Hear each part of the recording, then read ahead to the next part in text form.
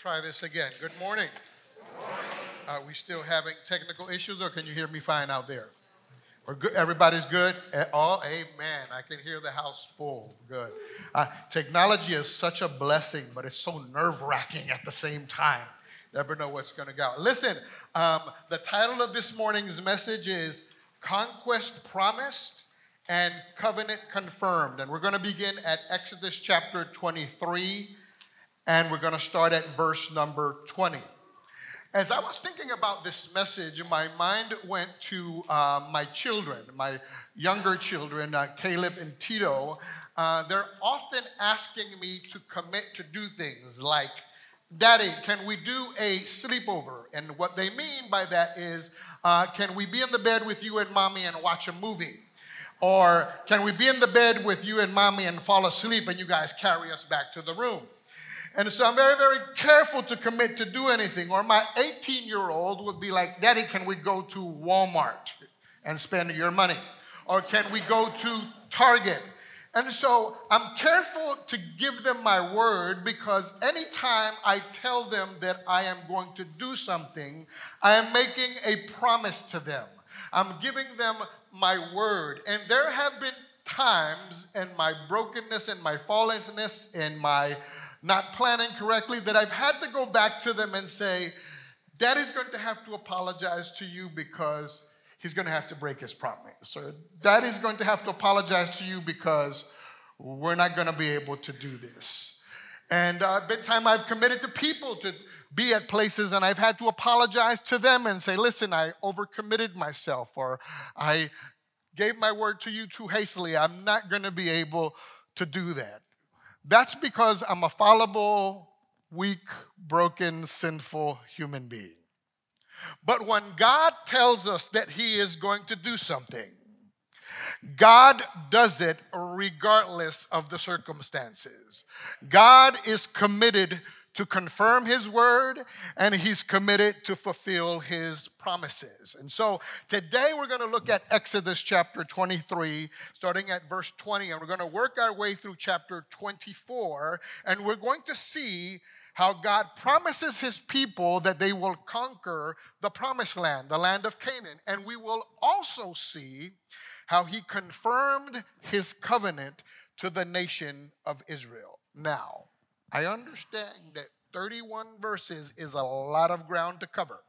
So what I'd like to do is spend most of our time in chapter 23 and then summarize or highlight some points in chapter 24. Having said all that, let's have a word of prayer. Father, I thank you because you've told us that your word will go forth and accomplish the purposes for which you sent it. And so, Lord, I ask you today, minister grace to the hearers, Lord.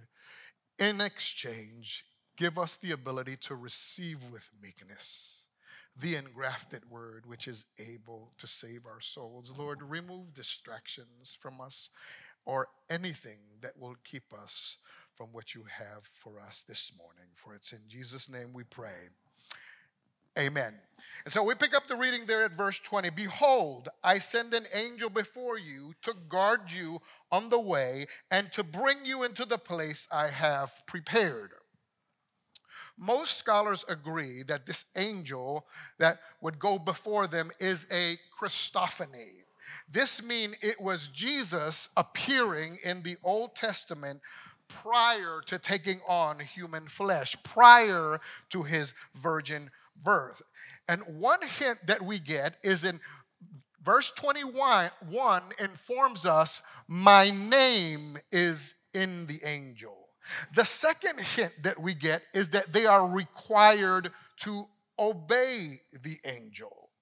The third hint that the context or the text gives us is that he has authority to deal with their sin, and only God can forgive sin. Now, why is this important? Because it speaks of the eternality of Christ. It speaks of the pre-existence of Christ. John chapter 1, verses 1 through 3 says it this way. In the beginning was the Word, The Word was with God, and the Word was God. The same was in the beginning with God. So it speaks also to the deity of Jesus Christ.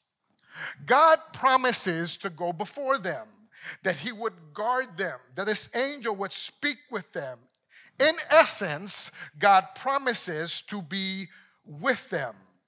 And in the same way that God promises them that he would be with them, God promises that he would be with us. Which brings us to point number 1. God promises to be with us. Before Jesus ascends to heaven and he's giving the disciples what we commonly call the Great Commission, he says, "Go therefore, make disciples of all nations, baptizing them in the name of the Father, the Son, and the Holy Spirit, teaching them to observe all these things that I command." And there's a line at the end that says, "And lo, I am with you always, even to the end of time." I want to encourage you this morning. If you are feeling lonely, I want you to know that God is with you. If you don't have any friends, I want you to know that God is with you. If you don't get invited to the clique or the clans or the club, I want you to know that God is with you. If people don't recognize you or your accomplishments, I want you to know that God is with you. If people marginalize you, God is with you. If people categorize you, God is with you. I need you to know something, that God is with you. He will never leave you. He will never forsake you. He will be with you even unto the end of the age. Hebrews chapter 13, verse 5, that great verse where God is speaking and he says, "I will never leave you. I will never forsake you." The Greek word for never there is ume, and it's an emphatic future negative. We in theology call it a double negative, like saying not ever or no not. And in essence, God is saying, "I will never, ever, ever leave you." God promises that he will be with them just as he would be with us. "Behold, I send an angel before you to keep you in the way." This brings us to verse number 21. "Pay careful attention to him and obey his voice. Do not rebel against him, for he will not pardon your transgressions, for my name is in him. But if you carefully obey his voice and do all that I say, then I will be an enemy to your enemies and an adversary to your adversaries." Which brings us to point number 2. God calls us to obedience. We see here that God called them to obey his word, his voice. He instructs them to obey the voice of the angel of the Lord as they travel along the way, as they conquered the promised land. As they were on this journey, they are to obey everything that Jesus says. In the same way that God calls them and instructs them to obey, he calls us to obedience. Now, I understand that some people in our culture, to them, the word obedience might seem antiquated. To some people in our culture, the word obedience might seem oppressive. To some people in our culture, the word obedience might even seem irrational. But God is still holy. God is still right. God is still perfect. And God still calls us to obedience. Let's look at just of the few areas that God calls us to obedience. A, we are called to obey government authorities. Romans 13, verses 1 through 3. B, followers of Christ are to obey church leaders. Hebrews 13 through 17. Not in a spiritually abusive or spiritually unhealthy way, but in a godly, wise, spiritually healthy way. C, children are to obey their parents. Ephesians 6:1. Children, obey your parents in the Lord, for this is right. If you are underage, or even if you are not underage, if you are living under your parents' roof, you are called to obey your parents. I love a quote from Wayne Grudem, Systematic Theology. Oh, I didn't give you D, excuse me, I got ahead of myself. Followers of Christ are to obey God's word. James chapter 1, verse 22 says, but be doers of the word and not hearers only, because you're deceiving yourself. I love this quote from Wayne Grudem, Systematic Theology, where he says, to disbelieve or disobey God's word is to disbelieve and disobey God himself. The wages of sin is still death. This is why Christ died for our sins. The gospel frees us to live a life of obedience to God's word. It's not a dutiful obedience done out of obligation or drudgery. The gospel empowers us to obey God out of pleasure and love because the Holy Spirit lives inside of us.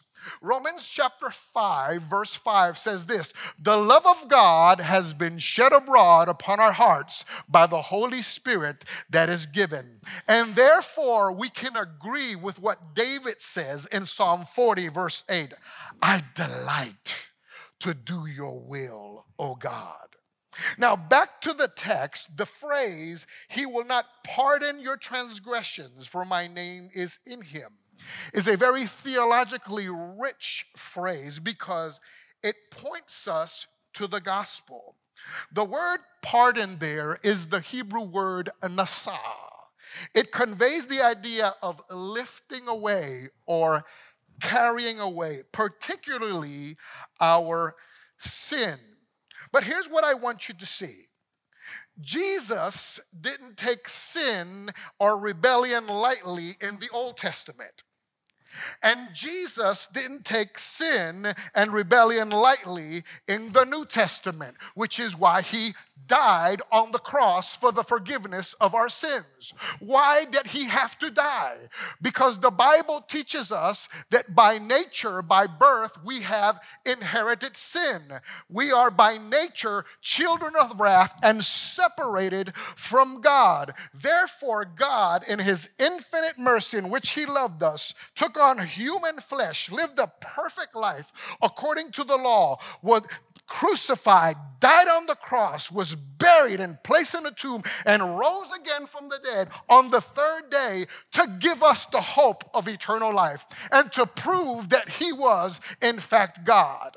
And now, when we simply repent of our sins and believe the gospel that Jesus died as a substitute for us, that he took the penalty of our sin, the wrath that was rightly and justly due to us, and he took it and then gave us his perfect righteousness and then rose again from the dead on the third day. We believe that and receive Christ into our lives. The Bible says that we are saved. Have you done that today? Have you received Christ as your Lord and Savior? Have you repented of your sins? Have you believed the gospel? If not, I want to urge you not to leave here today without making the most important decision, praying the most important prayer you will ever pray in your life. Now, here's another thing I want to point out, which brings us to point number 3. God is unchanging. In theology, we use the term immutable, the immutability of God. God is immutable, means he doesn't change. Malachi 3:6 says, I am the Lord, and I change not. Hebrews 13:8 says this, Jesus Christ is the same yesterday, today, and forever. He did not overlook sin in the Old Testament, and he doesn't overlook sin in the New Testament. He deals with sin in the Old Testament, and he deals with sin in the New Testament. Folks, in case you didn't realize, the God of the Old Testament and the God of the New Testament are one and the same. But some might say, the God of the Old Testament is a God of wrath. The God of the Old Testament is a God of punishment and anger. If that's you today, I'd like to direct your attention to the first book of the Bible, the book of Genesis, chapter 6, verse 8, where the Bible records these words, "And Noah found grace in the eyes of God." Now, if that wasn't enough to convince you, I'd like to direct your attention to Isaiah 43, verse 25, where he says, I am he, meaning the Lord, who blots out your transgressions for my own sake, and I will not remember your sin. God is always reliable. God is always trustworthy. God is always faithful. God is always good. God is always merciful. God is always sovereign. God is always just. God is always holy. God is always hates sin. He is the immutable, everlasting, all-power, invisible, invincible, ever-loving, sovereign creator of the universe. This is why you can place your faith in him. This is why he is worthy of our praise and adoration and devotion. This is why he is worthy of our all. God is never pleased with sin. And yet he is always ready to forgive those who come to him in honest, humble repentance, seeking forgiveness and redemption. And this brings us to verse number 23 in the narrative. When my angel goes before you and brings you into the Amorites, into the Hittites, and the Perizzites, and the Canaanites, and the Hivites, and the Jebusites, and I blot them out, that's a whole lot of ites.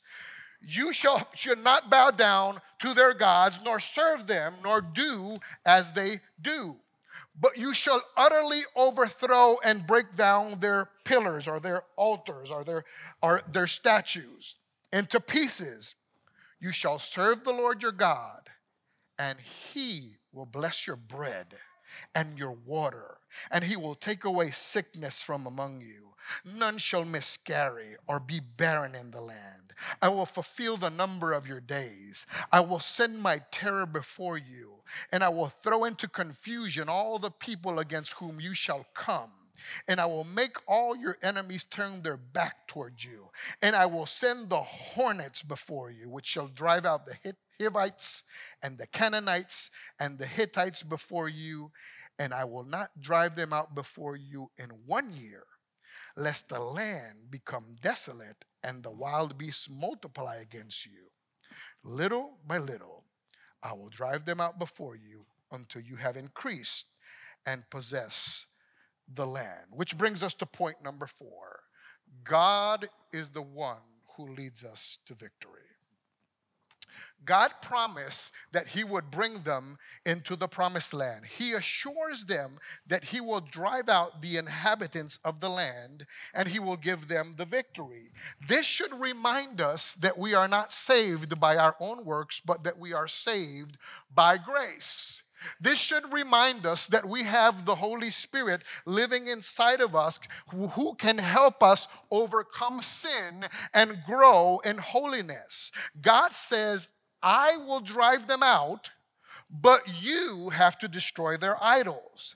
We see similar synergy in the New Testament in Philippians chapter 2, verses 12 and 13, where Paul says, work out your salvation with fear and trembling. Work it out, work it out. Verse 13, for it is God who works in you both to will and to do for his good pleasure. Folks, at the end of the day, God is the one who gives us the victory.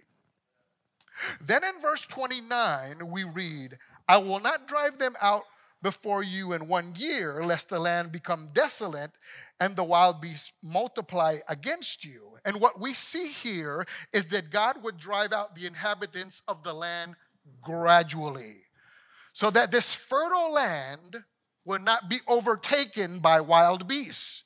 The more they grew as a nation, the more of the land God would give them. It will be a gradual process, which brings us to letter A.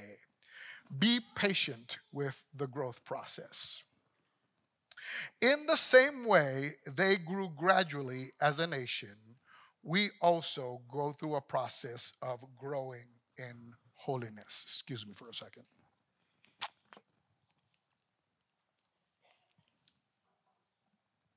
Sanctification is a process. Growing in holiness is a process. And we need to be patient with people as they go through the sanctification process. We need to be patient with ourselves as we go through the sanctification process. You know, it always amazes me how we are very patient with infants. You never see parents looking at a 6-month-old child and say, "Why are you not walking already? Why can't you grab a fork and a knife and cut your own steak? Why can't you put on your own diaper? Why am I still feeding you Similac?" We would look at them and say, "That's irrational. Have you lost your mind?" But we're very understanding of the natural progression of childhood development. And over a period of time, they'll learn how to walk, and they'll learn how to talk, and they'll learn how to be independent. In the same way, we go through a process of spiritual development. We grow in holiness. I like the way Hebrews chapter 6, verse 12 says it. He says, "Do not be slothful, do not be lazy, but be imitators of those who through faith and patience inherit the promise." So we need to be patient with the growth process. And this brings us to the last few verses, verse 31. "And I will set your border from the Red Sea to the Sea of the Philistines, and from the wilderness of the Euphrates. For I will give the inhabitants of the land into your hand, and you shall drive them out before you. And you shall make no covenant with them and their gods. They shall not dwell in the land, lest they make you sin against me. For if you serve their gods, it will surely be a snare to you." Here we see that God instructs them not only to tear down their idols or their pillars, but not to make any type of covenant with them like marriage. He further warns them that if these people whom they have just driven out of the land come back into the land, there will be a snare to them. They will be a stumbling block to them. They will be tempted to follow their gods. And so here we see that God calls them to be a separate, holy people. Which brings us to letter B. We are called to pursue holy lives. 1 Thessalonians chapter 4, verse 3 declares these words. "This is the will of God, your sanctification, and that you should abstain from sexual immorality." 1 Peter 1:16 says, "Be holy, for I am holy." When we got saved, the Holy Spirit came to live inside of us, and He empowers us. He motivates us. He convicts us. He transforms our hearts and our minds by the Word of God. That's why John 17:17 is so important. It says, "Sanctify them through your truth. Your word is truth." The Word of God, as we read it, as we hear it, as we memorize it, as we meditate it, has a sanctifying effect on our lives. And it helps us grow in holiness. For we are called to be separate from the ways of the world. We are called to be separate from the thinking of the world. We are called to be separate from the actions and attitudes and beliefs of the world. And again, just as God called them to pursue holy, separate lives, He also calls us to pursue separate, holy lives. And this brings us to chapter 24. As chapter 24 begins, we see that God calls Moses and Aaron, the high priest, his 2 oldest sons, and 70 elders of Israel to meet him on the mountain. Moses would go up and come near to the Lord, Aaron and his 2 sons and the 70 would come up, but they are not allowed to draw near, but they are to worship from afar. And the people of Israel, the general population, could not come up to the mountain at all. All the leaders, except for Moses, had limits to how close they could get to God. Nevertheless, he calls them all to get close to him. Then Moses reads the words of God to them. He reminds them of their responsibility to obey God, and they agree that they will do it. They will do everything that God has said. They offer sacrifices. Now, I have to warn you, at this point on the story, it gets a little bit gory. Then Moses takes the blood and sprinkles it on the altar, and he sprinkles it on the people. And he does this because they are entering into a covenant. They are entering into an agreement with blood and with an oath. The covenant that God spoke to them through the mountain personally with his own voice is now being confirmed here. And the writer of the book of Hebrews, commenting on this very verse, says these words in Hebrews chapter 9, verse 18, where he says, "Therefore, not even the first covenant was inaugurated without blood." It's interesting that during the last Passover that Jesus celebrated on earth, as he is celebrating the meal with the disciples, he says, and he takes the cup and he blesses it and he says, "Take, drink, this is the blood of the new covenant." And here's the point, and I don't want you to miss it. God's word, God's promises, God's covenants are as serious as the shedding of blood. God's word is as serious as death. This is how committed God is to his word.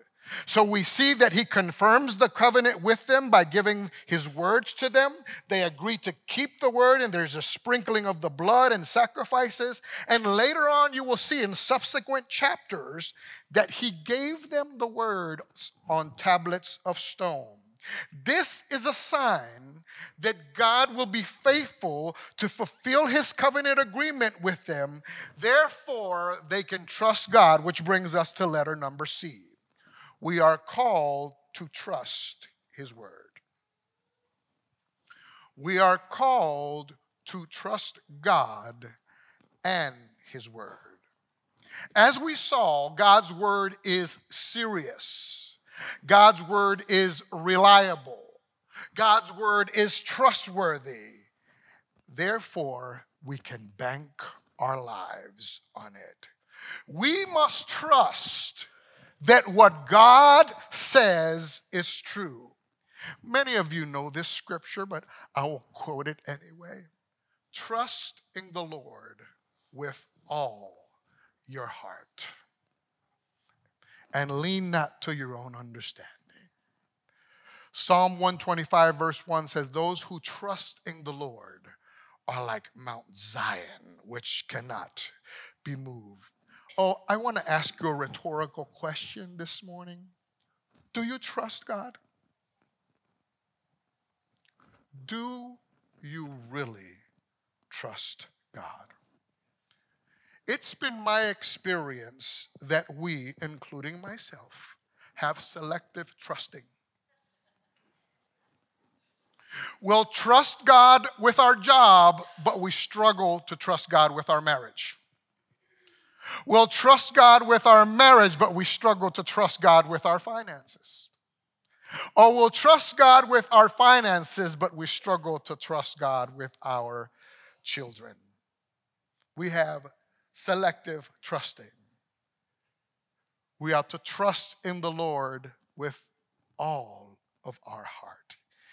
In order to fully trust God, we must become free from the fear of unwanted outcomes. I'm going to say that again. In order to fully trust God, we must become free from the fear of unwanted outcomes. So, in the same way they had to trust God, we must learn to fully trust God, not only in one area, but in every area of our lives. Now, as the narrative progresses, we read in verse number 9. Then Moses and Aaron and Nadab and Abihu and the 70 elders of Israel went up, and they saw the God of Israel. There was under his feet, as it were, a pavement of sapphire stone, like the very heaven for clearness. And he, meaning God, did not lay his hand on the chief men of the people of Israel. They beheld the God of Israel and ate and drank, meaning God drew near to them and they celebrated and worshiped. Moses and Aaron, the high priest, and his 2 oldest sons and the 70 elders of Israel went up to meet God. Moses and the leaders had different limitations in proximity. Moses could come near to God, but the rest could only go so far. Yet, they all saw some resemblance of God, and there was under his feet a sapphire blue pavement-like visual. As I was studying this, my mind went to a Marvel movie, the Fantastic Four, the 4th installment. I don't know if you've ever seen it. And I thought about the Silver Surfer. But God is much more awesome. God is much more majestic than a Marvel movie character. Many scholars believe this to be a theophany. What is a theophany? I've been dying to tell you. A theophany is a manifestation of God in the Bible that is tangible to the human senses. It is a visible appearance of God in the Old Testament period, often, but not always, in human form. Now, I have to be honest with you. Scholars are divided about this text. Some scholars believe it was a theophany, as I just explained. Some believe it was a Christophany. And some other scholars, as John MacArthur, think this was a one-time exception, as when Moses saw the back parts of God. Either way, all those who came up at the command of the Lord to meet the Lord saw the sign, and none of them suffered harm, as it was in all other theophanies in the Old Testament. This lets us know that God is willing and open to reveal himself to all of those who seek him humbly and seek him with a sincere heart, which brings us to letter number D. If you seek God, you will find him. The scriptures say, draw nigh unto me, and I will draw nigh unto you. You will seek me, and you will find me when you seek me with your whole heart. Ask, and it shall be given. Seek, and you shall find. Knock, and it will be open. Please understand something, and this might be a shocking statement to you. You are as close to God as you want to be. I'm going to say that again because I know that's a heavy statement, but I really want you to get it. You are as close to God as you want to be.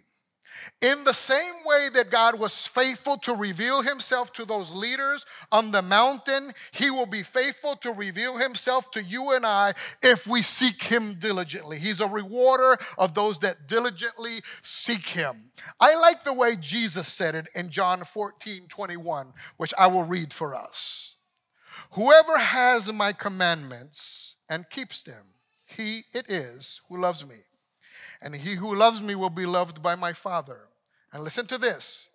And I will love him and manifest or reveal or show myself to him.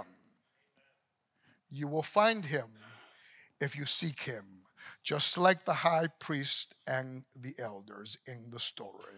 Now, in the last few verses of chapter 24, verses 12 through 18, we see that God calls Moses up to the mountain to receive the tablets written in stone, and Moses stays there for 40 days, which brings us to our fifth and final point. If I can have the worship team come up at this time.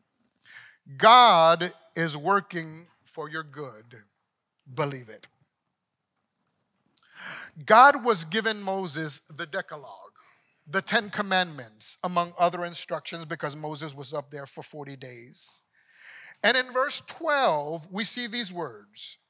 Then the Lord said to Moses, come up to me to the mountain and wait there that I might give you the tablets of stone with the law and the commandment, which I have written for their instruction. Here we see God providing written instructions for them while they weren't even aware. The Israelites were not privy to what God was doing on the mountain. God was giving Moses his word for the people. I like the way John Piper puts it in a quote, and I'll read. In every situation and in every circumstance of your life, God is always doing 1,000 different things that you cannot see and you do not know. One of my favorite verses, and you might be saying to yourself, Pastor Tito, you sure have a lot of favorite verses. I do. It's true. In Psalm 27, around verses 13 and 14, and I'm quoting the old King James Version, my apology if you don't like that translation.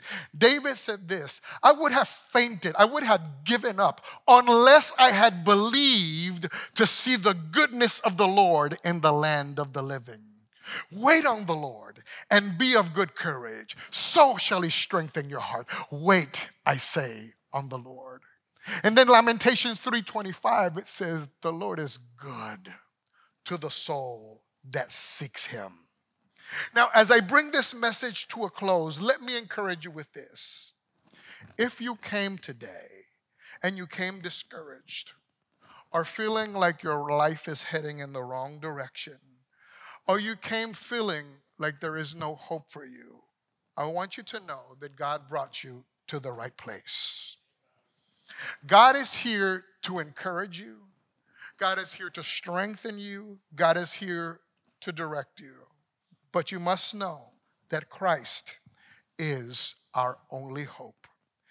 And second, for those of you who are here and you have not received Christ as your Lord and Savior, I urge you not to leave this place without surrendering your life to Christ. There will be people underneath the screens to pray with you about these things that I've been sharing with you.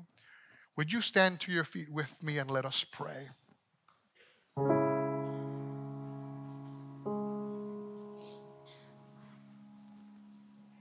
Gracious and heavenly Father, creator of the universe, you who told the sea there and no further, you who transform the hearts of men. Lord, as we enter into a time of singing and ministry, and whether people receive prayer here in the front or back in the chapel, I pray that you would touch lives, encourage lives, bless lives, fill lives with your goodness and generosity and kindness. Show yourself strong in our lives just because you're God, just because you're good, and just because you can. In Jesus' name, amen.